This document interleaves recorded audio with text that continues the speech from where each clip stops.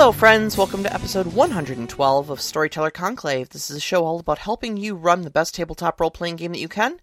Whether you're a new storyteller or dungeon master learning the craft, or an experienced storyteller looking to take your game to the next level. I'm Sarah. I'm Rob. How we doing, Rob? It's been a week. It in has a day. been a week, yep. I think in a day it's been a week. So, Oof.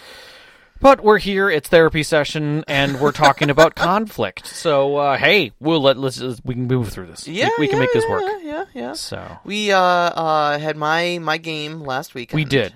We definitely did have your game. The epic conclusion of the first chapter of the game. I thought it went, And the thought it went closing of remarkably D&D. well. And the closing of D&D, yeah. As a system. So. I'm excited and very nervous because we're going to be yeah. moving to Savage Worlds at this point. So now I'm responsible for running a system I've never run before. Yep. So it's going to be a fun learning experience for all of us as we fumble our way through it. And you're doing Swade. Swade, So, yes. Swade. So, Adventure Edition. Yes. It should be fun. It should be fun. Looking over the rules and trying to do the mental flip between story styles and get a feel for it is definitely been interesting. So Yeah, I've been looking over some of my old notes because I didn't really intend to make this shift until a couple months ago. So a lot of my notes for the continuation parts of my story are written all with the assumption that it was going to be a D&D game. And so I've got like links to the monster manual and all the things. Okay, so you guys are going to do this battle and then that battle and then that battle, and then I'm thinking like I'm not consigned to just linking together a series of battles and giving you guys a narrative for it anymore. So Right, and that's like legitimately, I think the concern of trying to change systems is that you're trying to make it kind of less tactical fighty, and like your brain has to adapt to that new thing. Yep. Yeah, that was my whole problem with moving from 7C to D&D. Oh, I bet. And flipping between the two of them because it's very different in that sense. So Yep. It's a big hurdle, and like I said, hopefully we'll all get together through it together. I'm sure we'll do great. I've got to read. I wrote up a big speech for you guys about how it's like this is not D&D. Don't try to play it like D&D, otherwise you're gonna have a bad time. And I just need to reread that myself over and over and over again, and just kind of get that stuck in my head. Right. But we are here to talk about in-party conflict. Yes. It's one of the, I would say, probably biggest common problems that like end up really causing rifts in gaming groups. Yeah. Is when you start getting players, or not players, but like characters acting out against other characters. Yeah, and we're not necessarily. I would say in this we're leaning less toward, at least in the discussion, being just like a kind of evil character outside of the group. But more forcefully internally. Yeah. It's going against someone else's goals, wishes, abilities, or even just them directly. And, directly impacting the fun of other players at the table. I mean, you can do whatever you want to NPCs. That's what they're there for, to be acted upon. But another PC has another person behind it. And sometimes they don't appreciate another player at the table screwing them over. Stealing from them, attacking them. Exactly.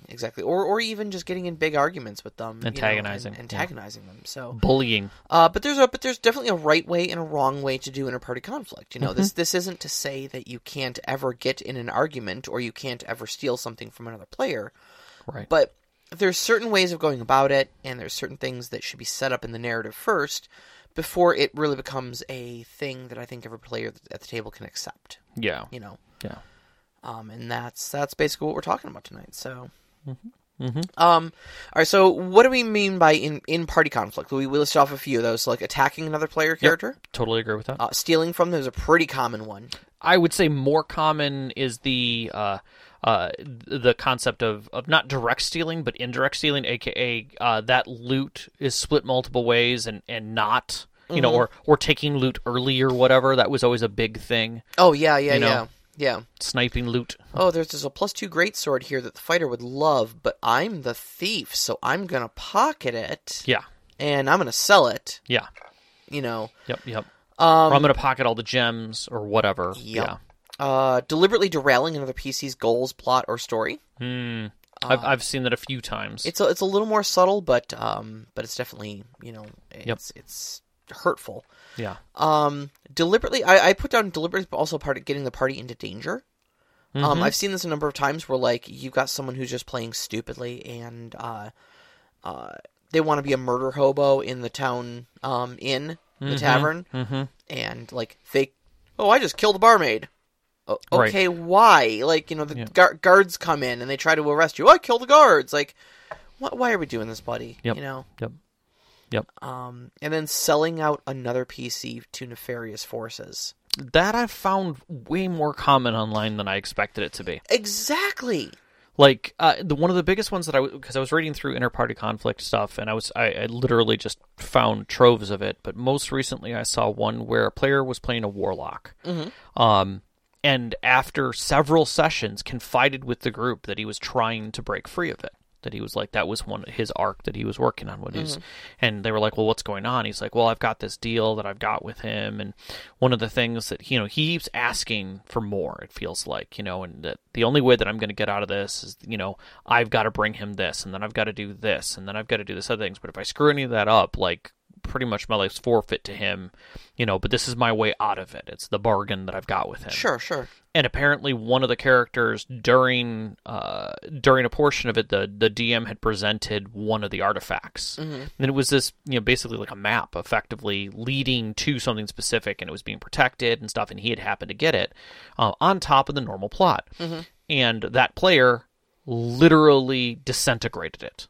Oh, Jesus. Like, in front of the group, like, this is evil, we need to get rid of this, I'm disintegrating it. And the DM was just like, you're disintegrating it. He's like, yeah, I'm going to cast Disintegrate on the map. So you're destroying the relic that he needs for his mentor. Well, yeah, because he's evil. His mentor or the player? Or the character? And he's just like, both of them. I don't agree with any of it.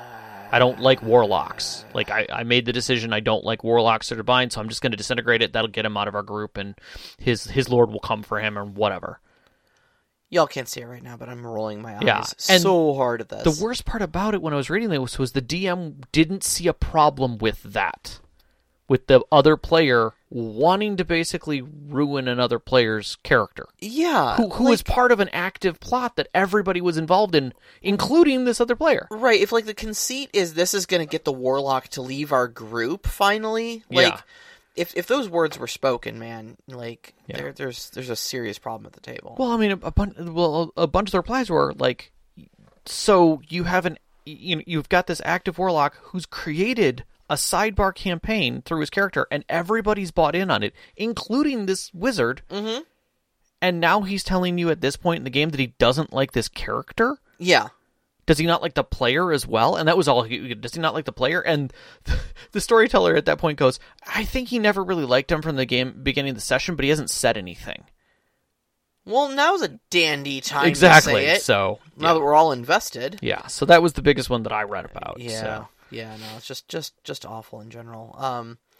So I guess the next question crossing people's minds in the flow of this discussion is, why do we need a discussion about how to do this right? Because it's going to happen. It feels like a don't do it, but I think that's short-sighted. I think there's definitely very good ways where you can have in-party conflict and have a very rewarding experience come out of it. Definitely. If you don't do what you just said. Correct. And the other thing too is that, from a storyteller's perspective, PC versus PC conflict can be a little bit difficult to forestall, because ultimately it comes down to, like, you've got players making independent decisions. Like, you don't want to get in the middle of their role play and be like, don't role play that way, because it's almost like saying your fun is wrong. But there is a point at which you need to realize that 100% player agency should not extend. Very, very much like freedom of speech doesn't extend to shouting fire in a crowded theater. Well, it has repercussions. Exactly. Very much like that. 100% hands-off player agency can have just as strong repercussions, because you're just going to start hurting another person. If you don't, as the storyteller, step in and do something about it, then you're just losing control of your table, really. Correct. And I mean, nobody likes to be the kindergarten teacher or storyteller, but yeah, sometimes you do need to pull people aside and be like, hey, knock it off. Yeah. We're not having a good time, you know? Yeah. So... This is a game. It's meant to be enjoyable. Exactly. And every single one of your players should be having a good time. Yeah. That's kind of like job number one for the storyteller. Is to be the ref of fun. Yeah, to be ensure that everybody at the table is having fun. Everybody. Yeah. You know. Actually, I take back the word ref. To be the waiter. Yeah. Yeah. You're delivering some of the fun, but half of the fun is them ordering it properly and enjoying the meal that they ordered. Are you enjoying the game? I am, but can I get a side of ranch with my ranger? Yeah. Them northeastern games. So, you know, does this mean that PCs can't ever make decisions that hurt another PC? No, absolutely not. No, I think you can. I think definitely there are systems that lean into it more. I would definitely say like City of Mist tends to have that way more often, but it's a system that also is defined by its party connections, bonds, and conflicts. Yeah. You know where the boundaries are because the game system helps you with that. And I think Powered by the Apocalypse games typically have something like that as well. I know Dungeon World did. Yes. Where sometimes it did kind of have some a little bit of player conflict. Like one of the bonds in that was like, you don't trust X because Y. Correct. And again, there's a kind of a right way and wrong way to do that. Like the wrong way would just be like, well, I don't trust him, so I kill him. Yeah. You know, but the right way would be, you know, we'll get to the right way. Right. Okay. So what are typical reasons for what I'll refer to as PvP? Okay. You know, player versus player. Like why do people feel the need to do this? I think for me, I would say that the first thing that comes to mind is them trying to play someone. Trying to find a character attribute that would do it. Whether it's the paladin going after evil, whether it's the cleric, you know, bombing all undead, whether it's the, evil warlock kind of character who doesn't have the same scruples everyone else has and just wants power. Kleptomaniac, lone wolf, thief character. Correct. Yeah. You know, the ranger who hates all people in cities, you know. It's the extreme trope. I think is the struggle that does that is people tend to push it to an extreme. And what's the most troubling about that is you don't see that anywhere. Yeah. Like, give me a piece of media, any media, where that's successful. Yeah, basically. Like, where does that extreme work? Like Judge Dredd? It doesn't even work there. Maybe? Even Judge Dredd has a compass and a code. But he is the law. Correct. All right?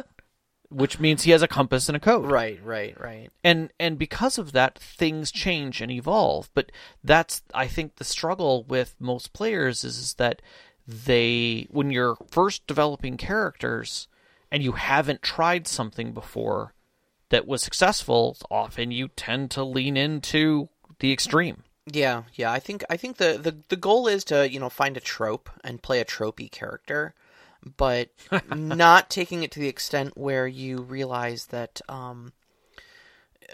no person in existence is literally just a walking trope with no nuance.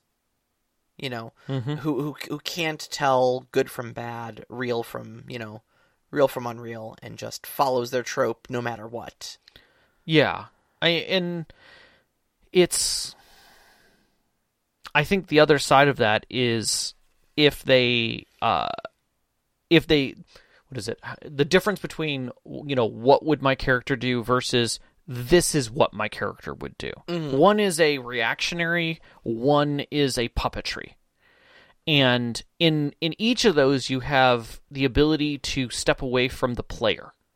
The player's getting their space from whatever that activity is and making it feel more acceptable to them. Because they're not the ones doing it. They're just reacting, or that's what they would do.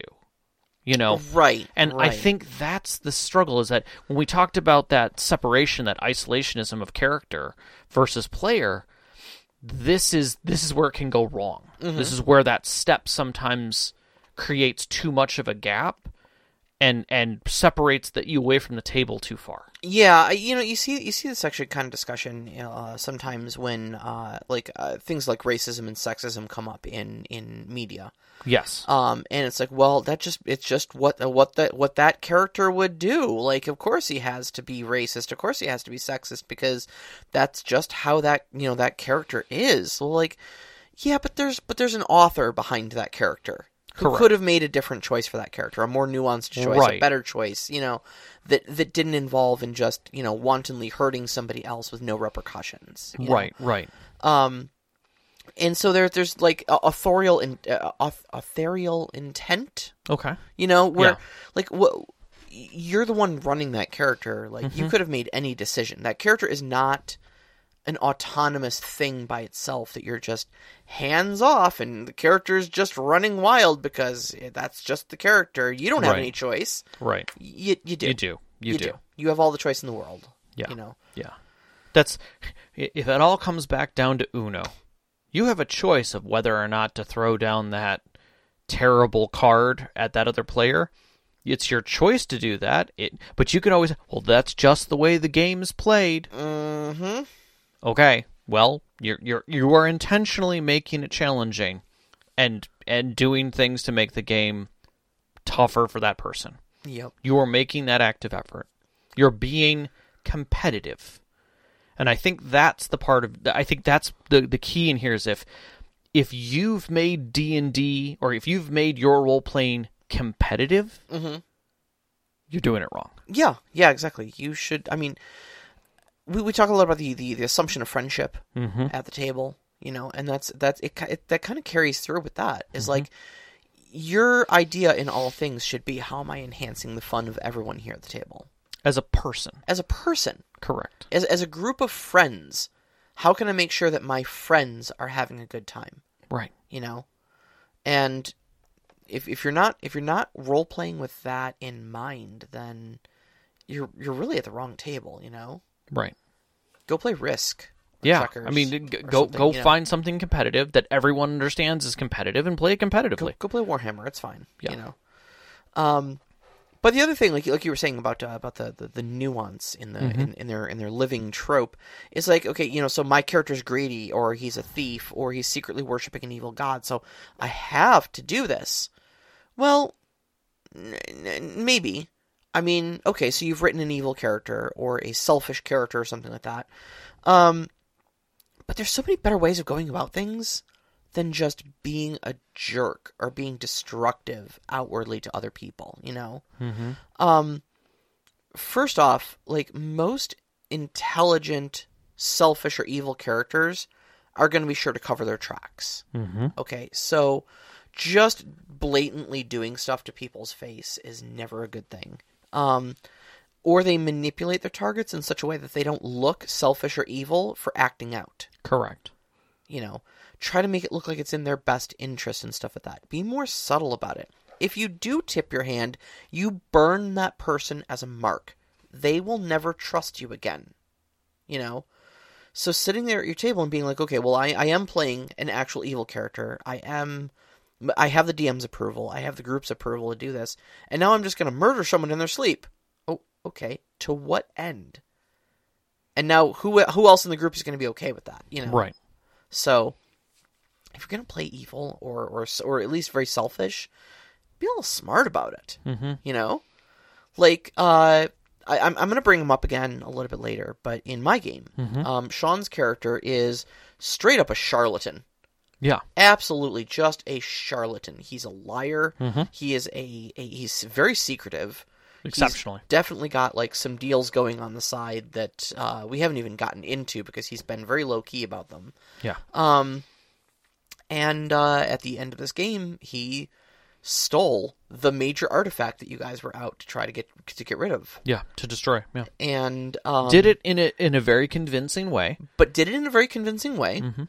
Preserved his relationship with all of you guys. Didn't hurt anybody. No, didn't hurt the group at all. And in fact, when I was talking to him on the way home, and I was kind of congratulating him on the way home from the game on how great the scene was and how well thought out his act was, he was like, and I was like, and you did it without hurting anybody. his reaction to me was like, "Oh God, no, that was a hard line for me." Yeah. Like, I would never have hurt another party member doing that because that's just a jerk move. Right. You know, I had to do it without hurting anybody. Right. And if I would have caused to hurt somebody, scrap the plan. They can have the crown, no problem. You know, so it's that sort of consciousness of the group's fun that's necessary to do this kind of thing. Absolutely betrayed and hoodwinked all of you, but Yeah. did it fully with your fun in mind. Yeah. So. Yeah. I also see, like, as we were first starting to talk about this, of like the demon trope, you know, where like you're the child of a demon lord who is locked away, and they're using and manipulating you to get back into the world. Doesn't mean you have to be a jerk. Mm-hmm. You know, yeah. You've got demon tendencies. You've got crazy power. You've got this voice talking to you and reminding you that you don't belong with any of these people, that you're above and beyond them, that they are merely, grains of rice for you to consume or burn at will. But it doesn't mean you're a jerk. It means you're Raven. Yeah. In the Titans. It I mean... It means you have some internal struggle to get over, and that's where the drama from your character comes, and maybe you should lean on the help of your friends. Exactly. And those are the kind of moments, like, I remember good charlatan characters, where you look at them and you're like, I want to burn the ground that you walk on and everything you touch so that you can never hurt anything ever again. I just want to melt that existence away. And yet, at the same time, you need them. They have things. Yep. And you're like, Gah. Like ESO's Abner Tharn, 100%. I wish I could just rub that guy out of existence because he grinds on me that much. Like every step, you think he's just going to turn. You'd be missing all of his amazing one-liners, though. He does have some amazing one-liners, and at the same time, he does have a compass. He has, and it's very obvious. He is the opposite of Sean's character. Yeah. All of his cards are on the table. You know exactly what's going on with him. Look, I am here to manipulate the situation so that the Tharn family comes out on top of this gigantic Daedric mess. Correct. And I will preserve my family above all, regardless of how they feel about me. That is a requirement. Like, so wait a minute, you have no loyalty to us? Of course I have loyalty to you. You're extremely useful to me in this moment. That's right. And you're like, God bless it, I hate you. I mean, I don't bear you any malice, but you're extremely useful. But if I'm going to to get out of this situation, I'm going to need your help. Yeah, exactly. And for that, you're going to need mine. Exactly. And it's like, he's always got a card waiting to pull out and be like, you can't kill me because you need me for this. You're always right. I hate you. Yeah. Just brilliant, but at the same time, obvious.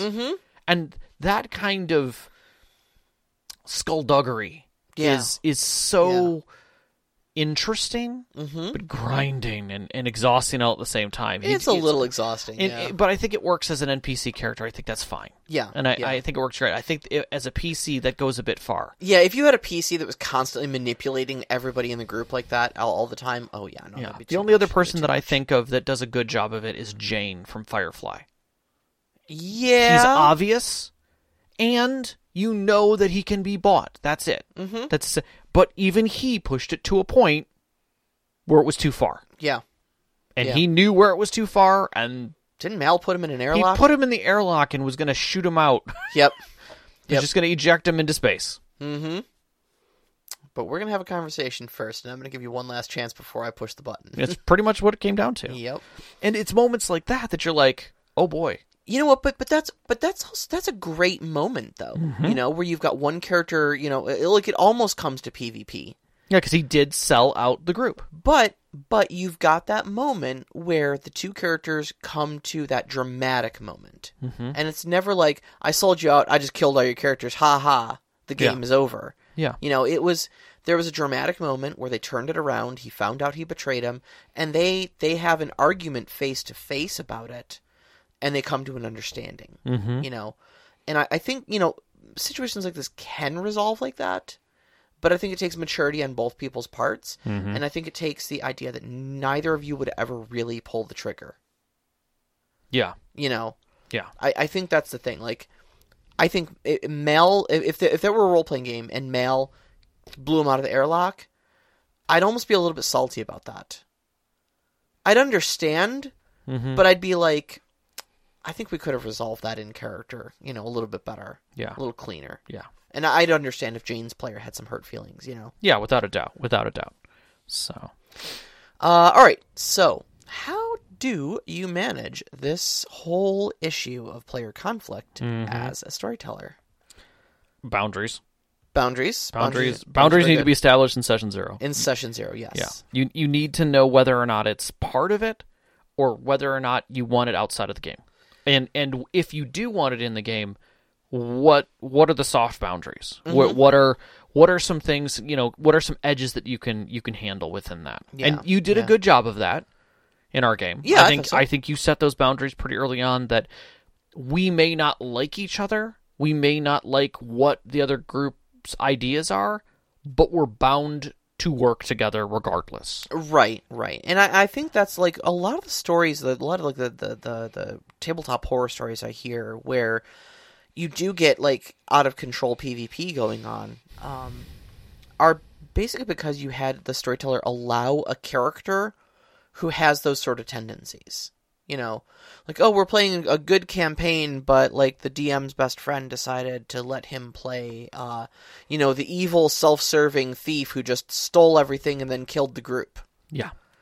And it's like, why would you let him play that character? Oh, well, I mean, he brought that character. That's the character he rolled up. I couldn't do anything about it. Well, yeah, you could have.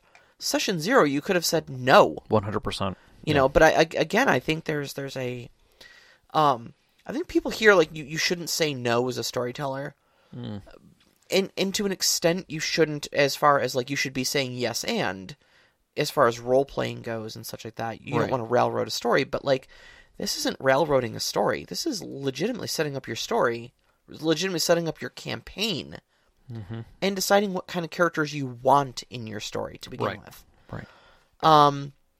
So like Rob was saying, my session 0, I told you guys your characters have to have a vested interest in working with everyone at the table. Right. If it comes down to you want to kill this other person, remember that your duty to the Empire or the guilds or whatever higher power you hail to or whatever wants you to cooperate. Right. And that's it. That's like I don't care if you were a pirate stowaway and came here from a foreign land, or if you were born next door and wandered into the guild one day. Yeah. But there's two things you need to do. Be a member of the guild and be willing to work with everybody else. And we had 2 characters in our game whose races don't agree. And we still made it work. Yeah. Like, they were fine. Yeah, absolutely. I mean, they didn't like each other necessarily, but they didn't hate each other, and by the end they got to know each other. Yeah, so it worked out fine. Absolutely. So. Because the players were willing to work through it. That's right. So we talked about vetoing character concepts. Like, yeah, man, if somebody comes in, we're just like, oh, yeah, he's a lone wolf who likes to stab people in the back and steal things. No, stop it. Yeah, and I think in the yes and concept, if you've got a character who says, my character is a thief, and they are very greedy. They will always try and get the money. Always. It's just who they are. They're a money goblin. Literally, I am playing a goblin, and anything shiny, I'm going to try and steal. Okay, that's a great concept. What do you value besides gold then? And shiny things, like where do you draw the line? Obviously, like, are you just going to murder anyone for their silver? Like, you'll just rampage through a town unbridled because the shiny thing in front of you is waiting? Like, what stops you from that? If do you understand that there is some like moral boundaries there? What's the yes and that we can do here for that?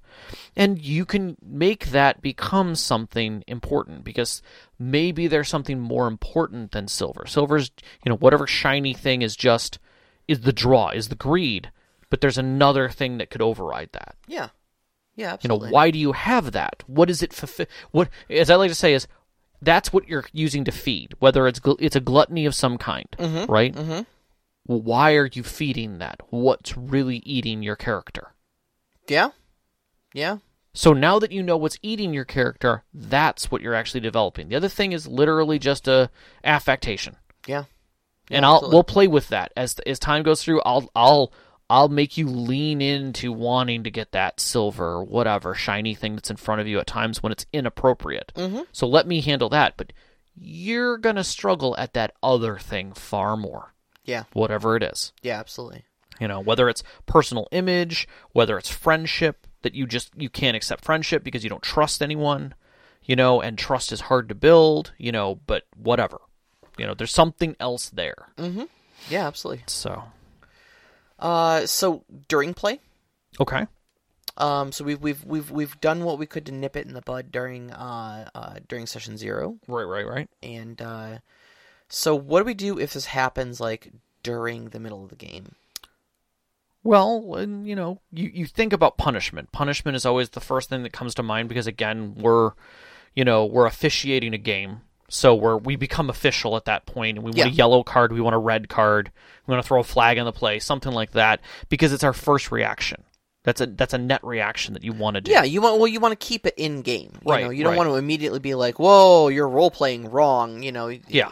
And like I said earlier, it's sometimes it spirals out of control before you can realize that it's an out of game and not an in game problem. I would say what you have to, as a storyteller, you have to learn to adjust your reaction, and instead of reacting to it, watch the table. See where people are at. You will find where the discomfort is, and be prepared to handle the discomfort well before you react to that player. If you're feeling that reaction, someone else is feeling it at the table with you. Oh yeah, absolutely. So when you see the thief and he's just like, okay, I'm gonna go stab the barmaid. Okay, you're gonna murder the barmaid. Your first reaction is like, what are you doing? Mm-hmm. Why are you doing that? Don't do that. Like, look around, check the table, see what the temperature is. Yeah. If the rest of the table's like, whoa, you're like, do you guys want to work on this? Right. Just step back. Let the table start doing. Now, the moment that you see that discomfort go from a level like 5 in game to out of game 7, maybe that's an X card moment to kind of step away. Yeah. And be like, okay, guys, we talked about interplayer conflict. What's going on here? Yeah, absolutely. This is clearly getting outside of the realm of comfort. Well, my character follows an evil god, and so he's just going to murder the barmaid in broad daylight. Like, okay, first off, I think you misunderstand what your god is asking you to do, because you'll be immediately cut down by the guards. Right. Like, have you done this before? Yeah. Second off, maybe we're not in a position where you can be playing this sort of evil character responsibly. Right. Like this sounds like an NPC. This doesn't sound like a PC. Yeah, exactly. So maybe we talk about a new character here. You know, maybe your other character tries to stab a barmaid, gets grabbed by a guard, strong-armed, thrown immediately in jail. Make a new character. It's fine. The other guy's in jail. No hard feelings. We roll on. And everybody in the group goes, we need another... Okay, well, I guess there goes our rogue. We need another entry specialist. Yeah. Literally, you stab the barmaid, the entire group stands up, moves to the next table, and goes, we don't know that guy. Yeah, exactly. So as the guards take you away, a new rogue shows up at the table, and his name is... Work on that sheet. Right. But yeah, no, I think, like you said, though, there's a certain point where you kind of want to look at that and just, take it out of character. And this is an instance where you should say no, drop the X card on that scene. Just be like, we're not doing the murder hobo thing here.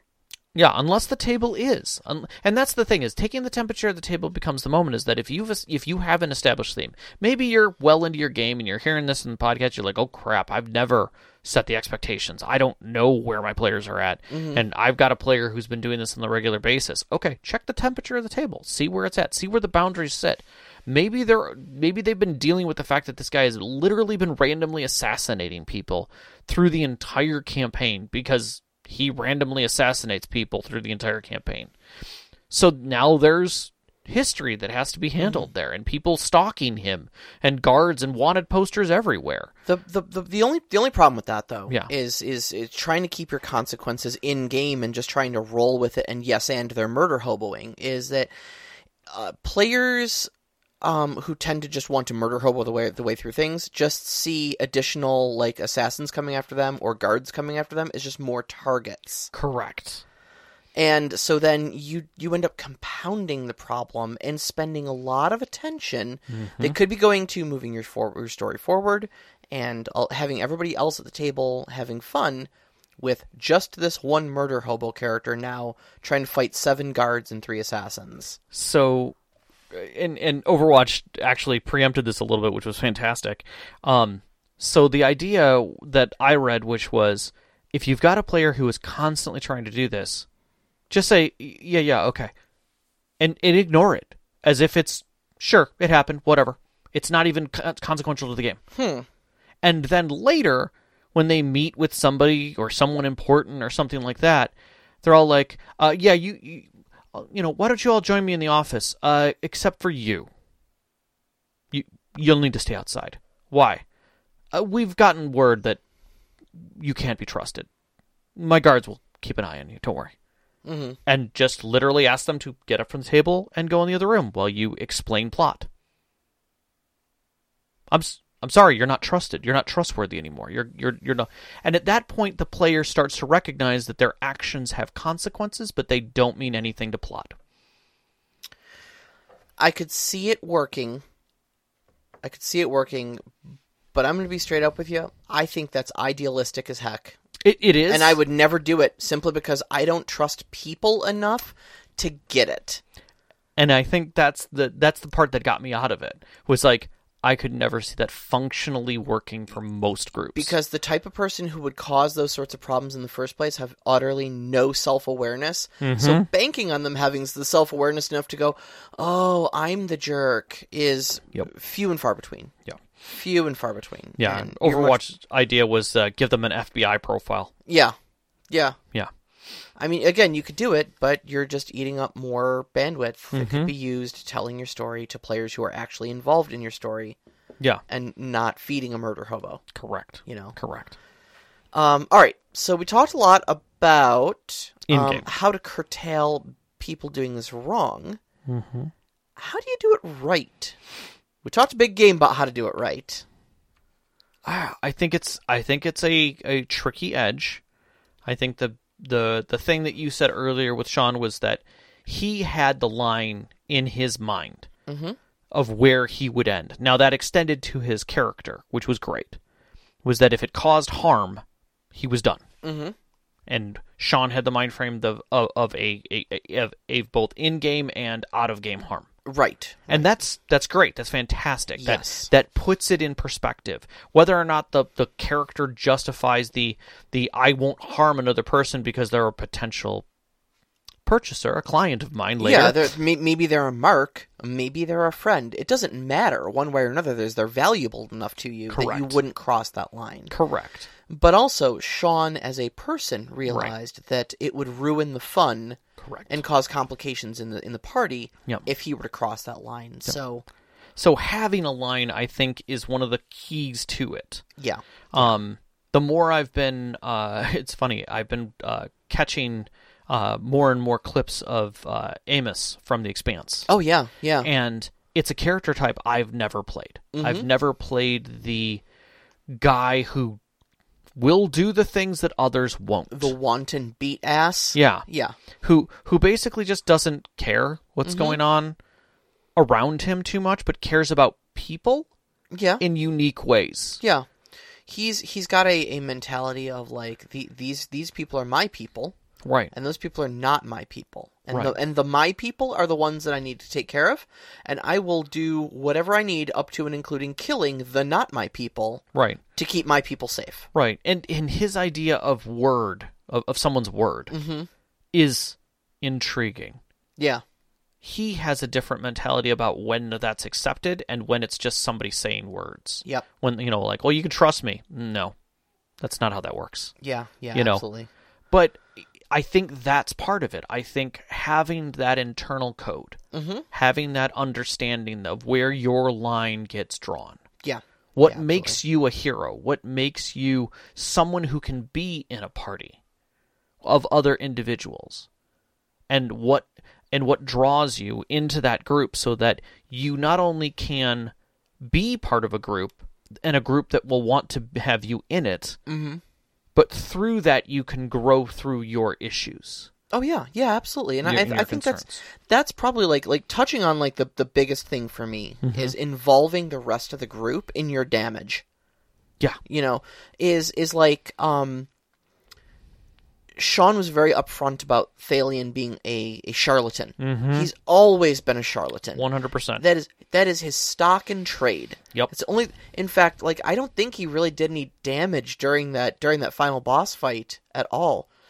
What he did do was the clutch move of using his actor feat, a deception check, and an illusion spell to pull the boss off of you guys and get him away from the teammate he had just dropped, right, to give you the breathing room to heal her. Mm-hmm.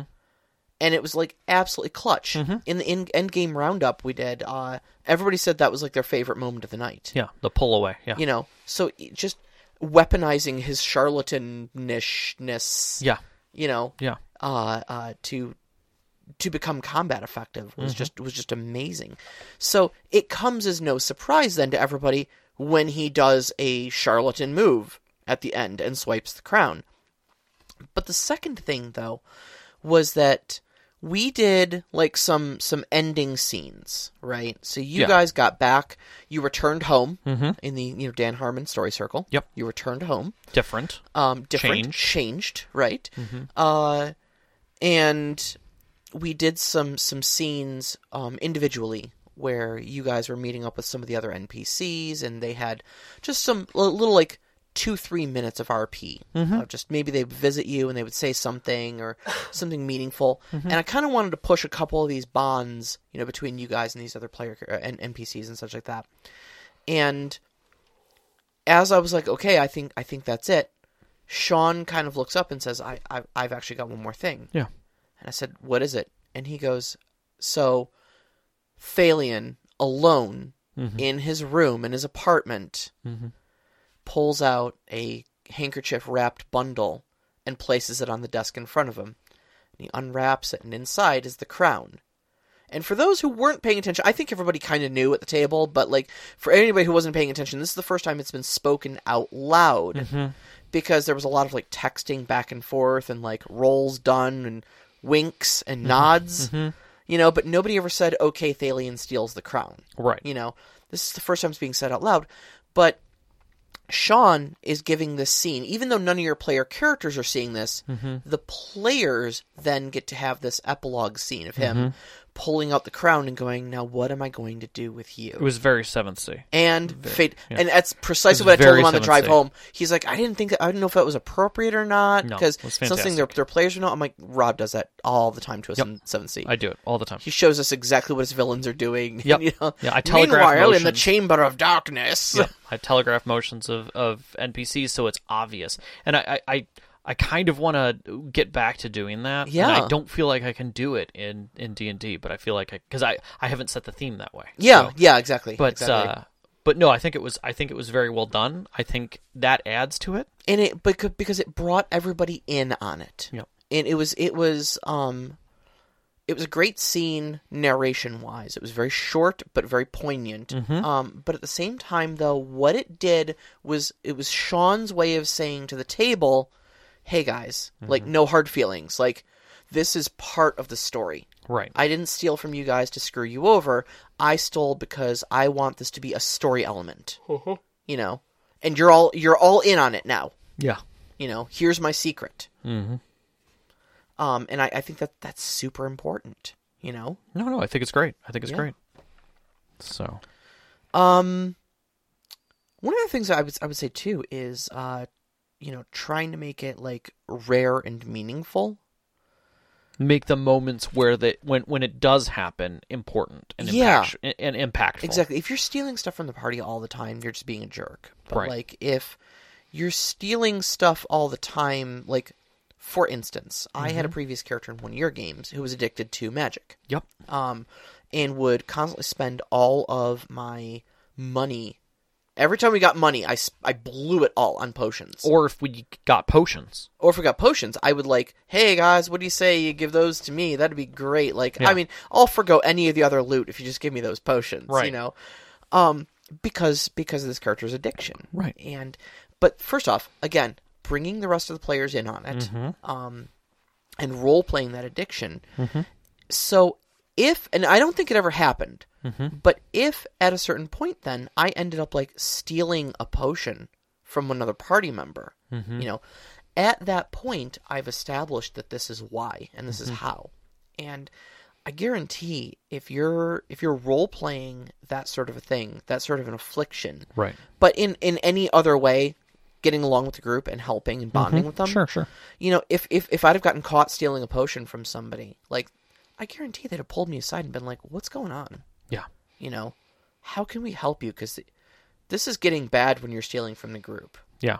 Like, clearly you've got a bigger issue going on here." Right. And I mean, you know, maybe you get the character who overreacts, and I wouldn't blame anybody for having hurt feelings over, or I would say in-character hurt feelings. Or I would hope at that point I've established the trust that the hurt feelings wouldn't extend out of character. Right. Yeah. But if you've at least laid the groundwork for it, you know? But again, I think hurt feelings come from seeing something painful coming and not being able to do anything about it, and it just being, or it being violent. Yeah. In the way that it's presented. That you don't get a choice. This is happening. Yeah. And I think that's the other part about inter-party conflict is that if the other player doesn't get a choice, like they're not present in it, it makes it 10 times worse. Oh yeah. So, removal of agency is one of the biggest yeah, pains in the butt. So just because you want to do something, don't remove the agency from others to do something about it. Exactly. So exactly. And I think probably the last major point here too is that be communicative with others during the RP. Totally. When the thing is happening, like you said, kind of take the pulse of the room, but at the same time, like, pay attention for signs of agitation, but at the same time, like, look, like, if you need to take a break from RP and just be like, "Hey, Rob, are we still cool? Like, this is in character, right?" And just legitimately just do a check. I have been in, like, especially like at LARP. Yeah. You know, we mentioned before you and I went to the same LARP, Yeah. not at the same time, but Yeah. But I have been like in knockdown, drag out arguments with people where we were screaming almost to the point of drawing weapons on each other, and where I just real quick made the sign for this is out of character, and just said, "Oh, we're cool, right?" And the other person just grins and goes, "This is great, keep going," you know. Yep. Okay, permission to grapple. My character's going to grab you now. If that's okay, do it. Yep. Slam him up against, gently slam him up against the wall. How could you do this? You know? Yep. Just do that pulse check, that quick check in. I guarantee, if the other person is into it and enjoying it, like, go for it. Yeah. So one of my previous 7th Sea games that we had players in, one of the players was a she, a fae, and one of the things that they tend to do is steal babies. It's actually to send, because that's how they get more fae. Yep. One of the other players happened to be an explorer who was exceptionally witty and studied the she. Like, this, one of the reasons why they were even involved in this was because there was a fae among them, and they were like, "Oh, crap! All right, I'm totally down for this." Well, the player had been hinting at things and kind of edging in that direction. We finally got to a point where we were at a town. And the player was just like, I can't not. There was a woman with a child here. That child's mine. I have to. And so they snuck and they stole the child and replaced it with a stick that they transformed into a baby. Yeah. That by the next day would be a stick again. Like you do. And then brought back a puppy to the group. And without missing a beat, I was just like, "Where did you get this puppy? Oh, isn't he so cute?" And I was like, "Oh, he's a great little puppy. Like, that's great. We have a puppy in our group." And like, the one character just kind of goes, "Wait a second. You went back to town. There were no dogs in town. And he just picks up his dice, rolls them, and it explodes to like 40. It was a ridiculous roll. And without missing a beat, right in character voice, he goes, "You put the baby back." "You will put the baby back right now." And just starts rolling through it as a character. And I thought it was really well done. It was an instantaneous moment of role play because it was in character, it was in tone, it was in voice. Everybody laughed about it because it sounded hilarious, but it was true. He was upset. She stole the child. And so it eventually did get resolved through just that scene, but it was the struggle of the moment. And I thought that was a great way to do it, was to have the other player in tone, in voice, get upset. But knew that it was coming. Like, had been expecting something out of this fae. Yeah, absolutely. And finally it reared its head and he was looking for it and found it. And I thought that was well done. Yeah. I thought that was exceptionally well done. Absolutely. Because it made it funny. It made it work. So yeah, I think that's pretty much our list. Yeah, I think we've belabored the point nearly enough. Knox did get a question in. Yeah. As a DM, how can you make sure you're not planting narrative landmines designed to break apart your party? For example, I'd have to imagine the whole dark deal with a villain while an interesting story hook is also a super fast way to split your party and set them against each other. How can you make sure there is a positive choice to be had? Oh, I mean, you bring up a really interesting point with the whole dark deal sort of thing, the offer of power. My whole thing about offers of power and or deals like that, when you present them to someone who already doesn't have a compass or a boundary, you are presenting a problem. You are. In any story, you're presenting a problem. Just hand it to the person with no scruples, and you will get the result that you expected. Exactly. And I mean, look, sometimes this is a difficult one because I think the short answer is you have to already know that what the answer is going to be when you make the offer. And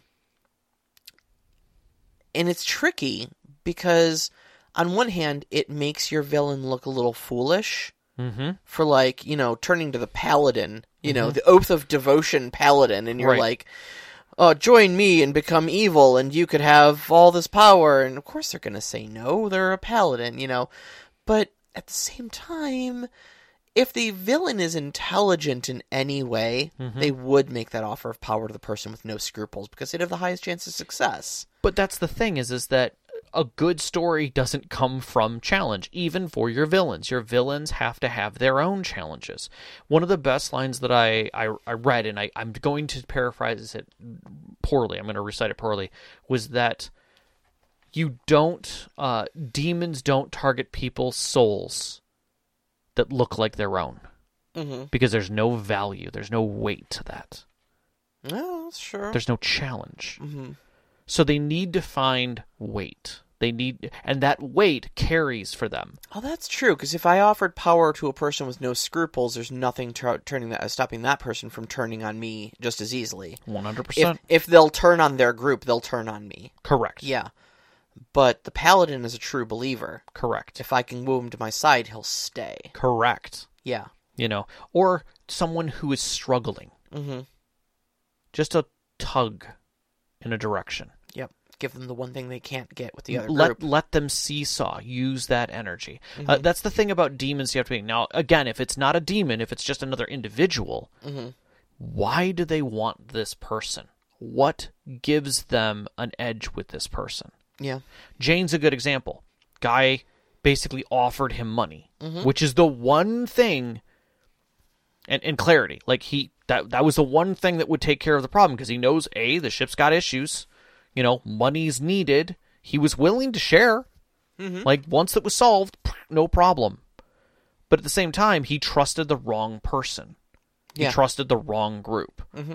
And put everything against it. And it turned poorly. His choice was poor. So, it all comes down to understanding the target and why that individual is targeting them specifically. Yeah. And if that person's already doing the job, they're not going to target them. There's no point. Right. If they're doing it for manipulation factor, that they're just trying to slow them down, sure. There's other ways you can go. There are definitely other people you could go after that would be much easier than these targets.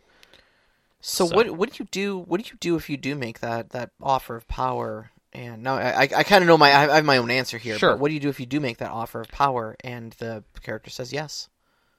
Then you take it slow.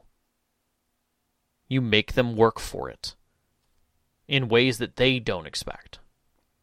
You don't just immediately grab the character sheet? Again, it depends on how far they go with it. They may have a legitimate way that they're going to work it to their angle. Talk to them out the side on. Be like, so what's your angle? Okay, see, I was thinking more like, in the heat of the moment where, they've got, the villain is standing there and he's like, just bring me the artifact and I'll spare your friends. Sure. And, having the one person holding the artifact going, sorry guys, he's got leverage on me, I gotta. Right. And then going and joining the villain, At that point, like, when those two abscond together, you just take his character sheet and just be like, okay, your character is an NPC now. No, I would say, what's your angle? Mm-hmm. And if their angle's like, well, I'm joining them. I'm flat out joining them. So you're just going to join them. Mm-hmm. You're going to go against your group 100%. Yep. It's what my character would do. All right, hand me your sheet. Yep. But if they're like, no, because I'm going to backstab him, then you're not going with him. Like, whoa. So what was your angle? Right. Let's talk about the story. What's your approach? Because, if I'm walking over to the guy with it and he believes, because I've done a few things for him already, that I'm just going to hand him the artifact, and then when I get like 3 feet from him, I literally attempt to stab him in the eye, because I've gotten that close to him, and I drop the idol or whatever it is. Great, you've done that. Is fantastic storytelling, right? But then that's not him taking the offer, though. Correct. That's him betraying the guy and continuing the forward action of the story. Right. But I'm just saying, is like, what if he does? What if he just says, okay? Yeah, at that point, then you're no longer with the party. Yeah. You've stepped outside of the story. Sorry. That's what I'm thinking. Yeah, and that way you don't run into a bunch of like, oh well, I'm going to still play the character, but I'm going to try to kill everybody else at the table. That never ends well. I've seen some other horror stories online about that sort of thing too. Yeah. So it's a really good question, though. No, it's the crux of the whole thing. It does make me think, and it definitely makes me think. Mm-hmm. I don't know that I've ever really. I don't think I've ever had a character successfully do that. Like, I've had villains, before who've been like, join me and you can have all sorts of power, but it's always been an immediate middle finger and then a fight, Right, know? Exactly. Like, I don't like you. I've never liked you. You've tried to kill me a lot of times. Why would I ever want to join that? Yeah. Because you're just going to try it again. Look, first off, you're a lich. Yeah. So that's not going to work out. We're pretty clear as to who the evil party is here, Right. So. Yeah. So next week's topic, we are talking about how to lore dump organically. Yeah. All right. So lore dumping. What do we mean? What do we mean by that? Because I know that. So we always get some post show questions of like, what exactly is this topic? So when I'm talking about lore dumping to myself, I'm talking about when outside of the setting, outside of where the players are at and stuff, getting the meat and potatoes of the plot and what the direct setting around the plot is. That's lore. Okay. How do you convey things like history and culture and importance of that, whether it is or isn't to your plot, without just monologuing for 45 minutes at your characters as they slowly nod off, especially about tea and cigars and things. Oh my god. Yep. So how do you dump lore into your game and make it so that it's organic? Because it flows with the game rather than against it. Because it's really easy to just ramble when somebody's just like, what do I know about the elves? And you're like, well, and you just kind of go off on this tangent that takes you 15 minutes to explain. And especially if it's a setting you've written yourself, because you're so enthusiastic that your players asked about it. That Trust me, I have been there. And the other thing is making sure that your players know what's important in that lore dump. Yeah, I think that's the hardest part about it, and I'm definitely going to talk about some of my trials and tribulations that I've had with it and what's been successful for me. Yep, absolutely. But that is a discussion for future us. You can find us on Twitter at @ST_Conclave, on Instagram at @ST_Conclave. Listen to us live every Wednesday night at 7 p.m. Eastern Time on mixlr.com/storyteller-conclave. And while you're listening to us live, you can, if you are one of our Patreon supporters, you can hop in our Discord and join the live chat. Even if you're not a Patreon supporter, join the Discord and join the discussion there. Shoot us some questions. We'd love to hear from you. You can find that link on our Twitter or on storytellerconclave.com. We'd like to thank those Patreon members, especially our name members, Knox in the Box, Sam, the Arcane Asylum, Sparkle Motion Veteran, and Hulavu. You help us so much every week. Our pre-show music is Arcane Anthems. You can find that at patreon.com/arcaneanthems. Our intro music, Beyond the Warriors, is by Geefrog. You can find that at geefrog.bandcamp.com or on Google Music. Our outro music, Only Our Footprints in the Sand, is by Midair Machine, and you can find that at freemusicarchive.org. A big shout out, as always, to our families, Vicky and Sean. Thank you so much for loving and supporting us. All of our friends who've sat with us at our tables over the years to give us these great stories to share with you. And you, every single one of our listeners, we love you so much. Love you guys. Stay safe. Good night.